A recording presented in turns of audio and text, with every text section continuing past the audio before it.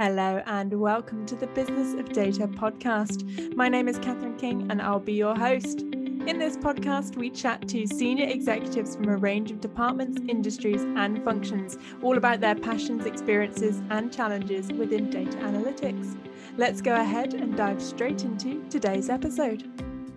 Hello, everyone, and welcome to this week's episode of the Business of Data podcast. Today's episode is all about innovation, agility, and value, specifically how to ensure you're embracing new innovations and remaining agile in changing times. Now, to talk about all of this, I have brought in the wonderful Louise Maynard-Atem. And if you haven't met Louise before, just a few intro facts to bring you up to speed. Since March 2021, Louise has been GBG's Data Insight Lead. However, Louise is a lady that wears many a hat and is also the research lead for Women in Identity and the co-founder of the Corporate Innovation Forum. So I didn't start the podcast how I usually do, saying the job title, because Louise has far too many to keep going. But if you can't find Louise at her work desk, your best bet will be to head into the kitchen, where she'll be combining her love of chemistry and wine, tasting something delicious. Louise, it's lovely to have you joining me today. Thank you so much, Catherine. It's great to be here. Now, I've got to ask, in addition to the love of wine tasting, you're also really into your boxing, aren't you? How did you get into that? So I love exercise. Historically, it's probably been for fitness and physical reasons, but certainly over the past 12 months, it's been more of a mental health thing. And I think I probably started boxing, or I started boxercise around 10 years ago, just again, a way to keep fit. But I think probably 2 or 3 years ago, I started training with a former professional boxer. And I just found it's a really great stress reliever. It really keeps me present. So I find with a lot of other exercise, my mind drifts off and I start thinking about work, or I start thinking about other things I need to do. But with boxing, you stay in the moment. And if you don't stay in the moment, you're going to get hit. So it keeps me very physically and mentally present. It's really helped me in terms of my concentration. And kind of the byproduct of that is the fitness thing as well. But it's more, I think, now for the mental health benefits of it, for the mental presence of it, and also just sometimes you just need to hit something because it's been a stressful day, and hitting something there's just nothing else like it. So yeah, it's been a fun journey, and yeah, it's been definitely keeping me sane over lockdown. Absolutely love that. And I mean, what a great way to come into a podcast about agility and innovation when we're talking about staying present and thinking and adapting in the moment. I'm not going to try and do too many puns and boxing into this podcast now. I'll try and avoid it. But yeah, let's jump into it. So today we are talking all about innovation, agility and value. Now, something you hold close to your heart, Louise, is the idea that companies and executives need to remain agile. Why is that? I think if the last 12 months or so has taught us anything, it's that, agility really is king and is key, because you never know when you are going to have to, make a pivot, make a changes to your business model, changes to your ways of working, changes to, what you're doing with data and how you're using data. And I think it's taken the global pandemic, I suppose, to really bring agility into really clear focus. I think we were always, really aware of all of the benefits. That, it helps us innovate faster. It helps us to, surface the problem quicker and utilize data more effectively. But I think it wasn't until we really had to put agility into practice really, really quickly, because necessity meant that we had to, that we realized the importance of it, and that executives could take it more from, just lip service or just saying, yes, agility is great and we all need to be more agile, to hang on a second, we really need to be agile because our entire workforce is about to work from home and we've never had to deal with that before, and we need to not skip a beat. So I think obviously the pandemic has been incredibly challenging, but I think it's also brought agility into really clear focus, and now gives people actual examples of how valuable agility actually is. And I don't think we could have gotten there in any other way other than by actually having to do it, actually having to live through it, and actually having to pivot so quickly. So it's always been important, but now I think people are really aware of how important it is in terms of being able to keep your business going through really uncertain times. Absolutely. And I think that's so interesting what you say there, Louise, about the fact that you haven't had a choice, right? It's a bit like all the innovations that we've seen over the last 13 months or so with regards to, working from home. There was a lot of people that said, absolutely not, we couldn't work from home, it's not going to work. And suddenly you removed that choice and now you've got to. And I appreciate that comparison with Agile working. Now, you mentioned there are a couple of things that the Agile thinking and working benefits for innovation, but kind of adjacent to that, many companies and organizations were in a phase of just having to make things work, having to kind of carry on. Do you think that there has been that ability to embrace Agile and innovate at the same time during this pandemic? Or do you think that innovation is going to come from the way that we've all had to embrace this kind of, as you say, strategic pivoting? I think it's probably a case of a little bit of both. So I think innovation and agile thinking, agile practices go hand in hand, because I think agile is kind of the cornerstone I've always thought of for innovation, because innovation is ultimately, we're trying to do something new, we're trying to build something new, but we want to make sure that we're not just doing it in sort of a waterfall approach. We're taking small incremental steps, we're pulling in the feedback loops. And that's effectively what Agile teaches you. Obviously started out in software development, but you can take the principles and apply it to absolutely anything. And I think innovation is no different. So I think you're right, we have had to change, and I suppose necessity is the greatest driver for innovation when it needs to be. And so some of the things that we've done have been a case of, well, we've got to keep the lights on, we've got to keep the wheels turning, so we have to do this. But I do think that there will be lots of innovations that come from what we've all been through for the past 14 months. But I think it's forced people to actually innovate in the moment and stay agile in the moment, not just a case of, okay, we're going to do this and it's going to keep us going for X period of time. But it's like, okay, it's going to keep us going, and it needs to consistently keep us going. So how do we iterate and refine this process to make sure that it's stable and to make sure that it's scalable? Okay, great, it's worked for us for this week. How do we make it work for this year, for this next 5 years, for this group of people, for this entire set full of organization of people? So I think, yes, it was born out of necessity, but we've been in this for a while now. So I think we've gone past the point of just getting by, and it's become the new way and the new process and the new ways of working. So I'm going to try and avoid saying the new normal, because I hate that phrase, but it started off as being, we're just trying to get by. It's now become process. It's now become the new way that we work.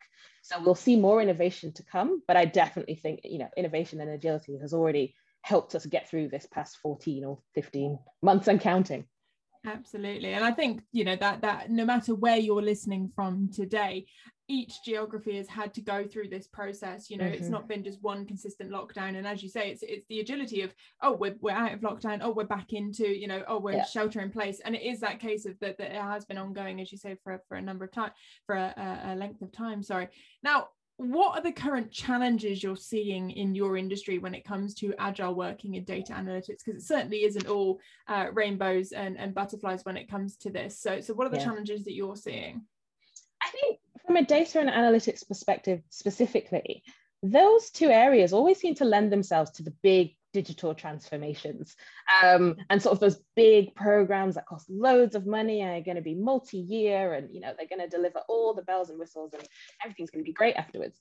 And that kind of flies a little bit in the face of what Agile is supposed to be. So, and I'm not saying that digital transformation and Agile are completely mutually exclusive, but oftentimes when organizations are undergoing this digital transformation, it is very much seen as this big, long project that is going to deliver at the end of 5 years. And I think people have found it really difficult to break those digital transformations down into sort of like manageable, explainable, justifiable chunks.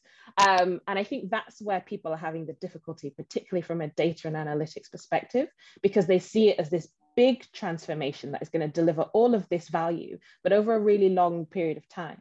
And people have really struggled to kind of, I think, segment that out into, okay, we're going to do this small thing here, and it's going to achieve this piece of value. And we're going to do the feedback loops, and then we're going to build on what we get from this small experiment.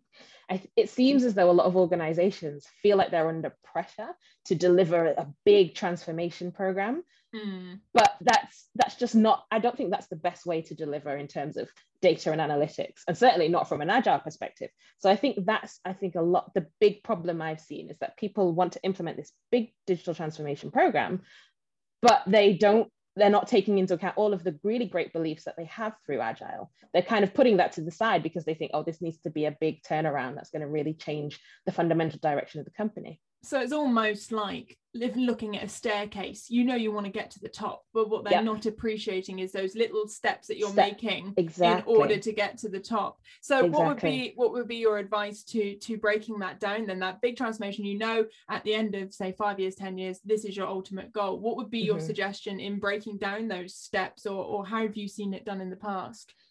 I think it's about starting small. I think it's about starting with whatever your specific business question is. So obviously you need to get to the top of that staircase, but there are going to be specific steps that you need to take in order to get there. So let's break it down into what key business questions are you trying to answer?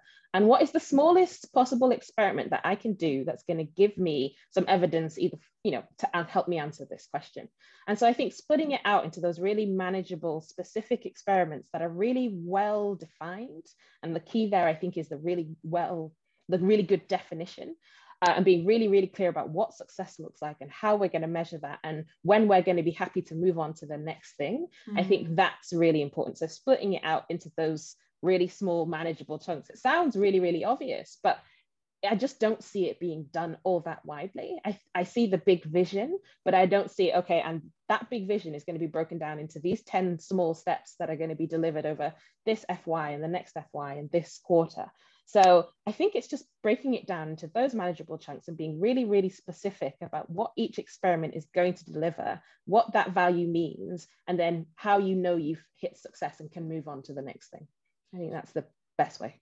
Fantastic. Now, actually, one of the questions I was going to ask you during this episode, Louise, was about that communication of value. It seems to be one of the biggest challenges I hear day in, day out from the executives I get to chat with, is that it's the communicating and understanding that value of data and communicating that effectively with the business. So in some ways, does that link with this idea you have about these smaller steps, and actually the value gets lost because you're trying to communicate 10 years worth of plan, when actually you should be communicating, possibly weeks, months, and maybe a year of the plan into the grand scheme. So is that taking part, as you say, taking those steps that would help value, in your opinion? I definitely think so. I also think there's a level of education that needs to be organization-wide. So I talk a lot about like a data-driven culture in an organization, and that's at every single level. It's not just relegated to the people who have data science in their title or analytics or analyst. It's everyone in the business, right the way from the CEO to the customer service agents. Everybody needs to understand the value that data brings, because if you don't have that understanding right the way through your organization, I don't think you're going to be able to make good on what those who are tasked specifically with data science or analytics are going to be able to do. And I think there's almost like a translation process that needs to happen with those who are really steeped in the data and those who aren't, because I often talk to data scientists and data analysts, and they will speak in one kind of way, but then you talk to the business stakeholders and they're talking about things in a completely different kind of vocabulary. So I think there's a level of translation that needs to happen, so that those who are working with the data and doing the data science and all of the really clever, amazing things are communicating the value of that in the language that the business stakeholders are going to be able to understand. So is that a case that you need someone like a data journalist? I've heard this term used quite a bit, as someone to mediate those conversations, or do you think it's rather having that upskilling in data storytelling and having all the data professionals able to translate effectively into business language? Or third option, which you may say option all three, Catherine, which is quite fair, but obviously different organizations have different budgets and resources, would be the data literacy of the wider business, so that they can understand the data lingo a little bit better. So what is your best approach? What have you seen work really well? Or is it a case that you want all of them done? Well, obviously I want all of them, but pragmatically speaking, I think there needs to be data literacy for the entire organization, so that everybody is kind of on the same page to a certain extent. I think that will take time though. And in the time that it takes to, skill up an organization to a standard minimum level, of data understanding, you're going to need those people who can translate between the two. Now, I don't think those are necessarily permanent roles, or they will mature into something slightly different once that level of understanding is there. But I think you will, in the short term or in the interim, you will need people to be able to translate between the two. And I think there is, I've seen quite a few examples of this. It's data journalists, data translators, whatever we're calling them. I have come across a few examples of people who can really speak both of those languages. And I think it's almost unfair to go to your data scientists or analytics professionals and say, right, okay, we need you to do all of this really, really difficult stuff.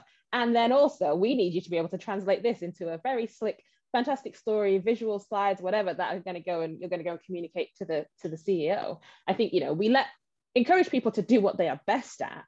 And if there are people that can come in and translate between the two and sit happily at that interface between the more technical side and the more business side, then, pull on those skills. Let's not try and ask everybody to do everything. Let's find those people that are comfortable in between the two sides or the two sections, and utilize their skills. It's interesting that you say that the role of a data translator may not be a permanent thing and will evolve in the future. Now, I've asked this question on the Bod Pod before, and I'm interested to know your perspective. Do you think that there's going to be a generation cohort where this sort of translation problem isn't as prevalent because the generations coming up in the talent pool now are just naturally a little bit more data literate due to the fact that we grew up in a digital age, due to the fact that, most people are looking at analytics on their TikToks and things like that. They understand this language far more than executives that have been and gone due to just the way that we work in the world now. So do you think that's going to be part of that evolution? Absolutely. I mean, I think, gosh, I'm going to show my age here, but dealing with data and understanding analytics was just not something that I did when I was younger, not even when I was at university, because it just, data science wasn't even a phrase. Like no one, or maybe they clubbed it together, but it certainly wasn't well recognized. I remember starting out in operational research, which is kind of a bit of a precursor to data science. So I think the generations that will come after me certainly will take data science as a given and as a granted and as an enabler to everything that they do in life. So that means to me, when they're entering into the world of work, they are going to bring that knowledge, that innate understanding with them. So I think why I say the data translator role isn't necessarily going to be a permanent thing is because there's going to be a higher basic level of data understanding, I believe, in later generations. So I don't necessarily think we will need to translate as much, because I think everybody will be on a slightly elevated level playing field when it comes to data understanding. Really, really interesting. And I was having a very interesting conversation with an executive the other day. I won't name them because it was in confidence, but they said, you've got to remember that our industry, our community of data analytics is so young compared to so many others. Exactly. And as you say, data science wasn't really a term that was spoken about when you were in university. And, think of all the evolution since you were in education to now. And we've got to embrace that and not be too hard on ourselves that actually the innovation we're doing is at incredible speeds. Anyway, I'm going to drag the conversation back to value because I'm really interested to know, many organizations I chat to struggle with the return on investment with data and the whole concept of data being on the balance sheet. Now, as we've spoken about, the pandemic has brought in a lot of challenges, and one of those inevitably will be budget tightening for many organizations. So how have you seen in your various roles people grappling with this return on investment of data? I think it's been really, really difficult in every role I've had and all the roles I do outside of my day job, uniformly difficult for people. And I think that stems from this kind of lack of understanding of what value data drives. And data in and of itself doesn't really have implicit value. It's what we do with that data and what insights we come up with that drives the value. And it's not even just the insights, it's the actions we can take off of the top of those insights. And I think because that data is at the start of that funnel and then actionable insights are at the end, but the process between those two things is a little bit gray and a little bit can change depending on the setting that you're in, the organization that you're in. So I think people don't necessarily have a clear way to link the data that they get in versus the actionable insights that they can take on the back of that data that they have. So I don't think people know or understand very well how to measure ROI because they're not exactly clear on what they're measuring. And I think I like the idea of, data having a place on the balance sheet because, it's an asset class, by the way, and I'm no accountant, so don't quote me on this, but, it's certainly an intangible asset that every business has. So it does have a place. I'm no idea how you would account for it with, modern accounting principles, but it should in theory have a place because it does drive a lot of value. But I think people struggle to measure ROI because they don't know what they're actually trying to measure. So turning that data into actionable insights, they're not clear on what that process is. And that's why they say, well, analytics projects aren't delivering on ROI. It's like, well, what were the measures that you set out at the very start of this project in order to measure that ROI? In a lot of cases, they don't set out those measures, those success factors up front. So how can the project or the transformation ever really deliver if you never set the bounds on what you were measuring and what success looked like in the first place? And I think that's a step that a lot of people miss out because it's really hard to do effectively. Absolutely. And I guess it all just comes back to, as we said at the start of the episode here, is that communication, that understanding of the project's length and what that all means. And that actually, as you say, if you don't set out those parameters for success, it's going to be really, really hard to measure them. Exactly. Now, I'm keen in the last 10 minutes or so of our time together, Louise, to pick your brains a little bit about the other roles and things you do, because I know before we pressed record today, you were telling me that you're really passionate about ensuring you're part of lots of exciting conversations. And I wondered if you'd tell me a bit about the work you do outside of your role with Women in Identity and the Corporate Innovation Forum. Yeah, of course. So Women in Identity is a non-profit that is focused on the identity sector, so particularly the digital identity sector. And it's all around ensuring that, digital identity, as we've seen over the past 12 months, is becoming increasingly the gatekeeper to consumers accessing various different kinds of services. And I suppose the risk with technology and technology becoming more and more required for everybody is that, we're not always designing for all of the community that we're trying to serve. And it's never normally intentional, but we all have our own implicit biases. And oftentimes when we are in positions where we are designing a solution that's designed to work for everybody, we tend to design for like ourselves effectively, because that's just who we are as people. And so Women in Identity is a group that's all around ensuring that any technology that is being fed into the identity sector is built for and by everybody that it's supposed to serve. And the work that I do there is I lead the research side of the nonprofit. And we have just kicked off a big phase of work, which is us trying to implement a code of conduct for digital identity providers. So what that means is that whenever organizations are building new digital identity solutions, they are aware at every step of the product lifecycle that this is where bias might creep in. This is where non-inclusivity might creep in. And this is how we correct for that. So that whenever you're putting a piece of tech out into the world, you're putting the best piece of tech out into the world, the piece of tech that's been tested on everybody that might use it, not just the people sitting around the table. That's taken into account what not having access to this might mean for somebody, and protecting against that, or allowing for alternatives for that. So it's something I've always been really, really passionate about, making sure that everything is as inclusive as it can be, or at least we're designing that inclusivity into the product rather than having to retrofit it afterwards. So that's what I spend my time doing with Women in Identity. And the Corporate Innovation Forum I came up with, 2017, so four years ago now. I've worked across a number of different verticals, different organizations, all of which have similar challenges when it comes to innovation, particularly in large companies, large corporates. And I found that everybody was facing those same challenges. So the Corporate Innovation Forum was effectively a means of getting people together to be able to share best practices, because so often we become siloed within our own organization or siloed within our own industry vertical, and we don't realize that someone, say I'm in financial services, someone over there in defense is having the exact same problem, albeit a slightly different wider context, but having the exact same challenges. So the Innovation Forum was set up to share those best practices and help people sort of cross-pollinate ideas from across different verticals. Because I think, that's ultimately what innovation is all about, taking the good things from other areas and seeing how they apply to yours. So that's how that came about too.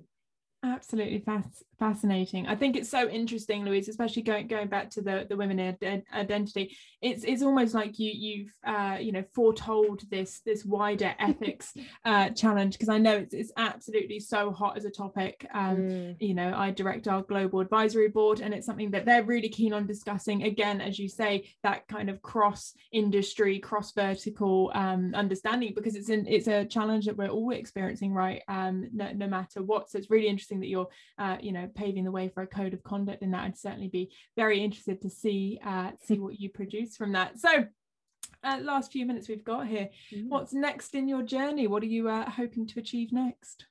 Well, so I, like you said at the very top of the show, I've just started at GBG as leading the data insights function. So I've been around nearly 3 months now. So super, super exciting, a really great opportunity to effectively build out an entire, data function within the business. So I'm probably the first dedicated data insights analytics hire that the business has made. So I think, the next 12 months is going to be very much building out that function, building out that data strategy, because ultimately GBG's vision is all around, creating trust in a digital world. And data insights is going to be absolutely pivotal to how we can deliver that for our customers.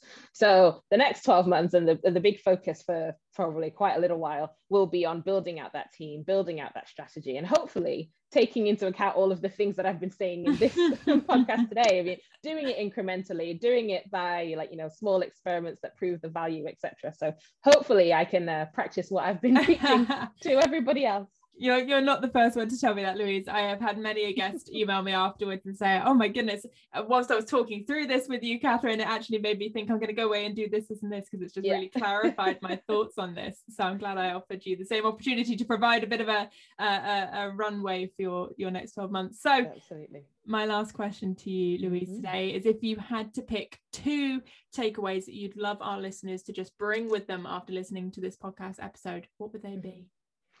I think probably a piece around agility, and I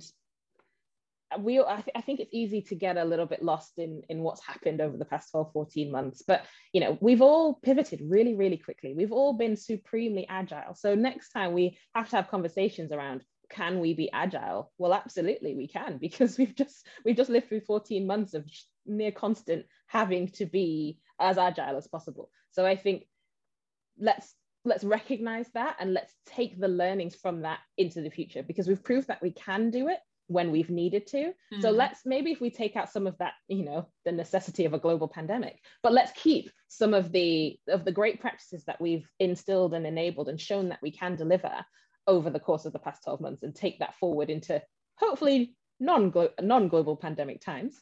And then the second thing is probably being super, super clear about what you want to achieve from your new data programs or analytics programs, and just being really, really specific. So I find businesses are really specific in, when it comes to legal or accounting or, recruitment and things. Bring that same level of specificity to your data strategy and data approach, because in the same way that you would measure any other area, you need to be able to measure the actions that you're taking from data and analytics in order to drive that ROI.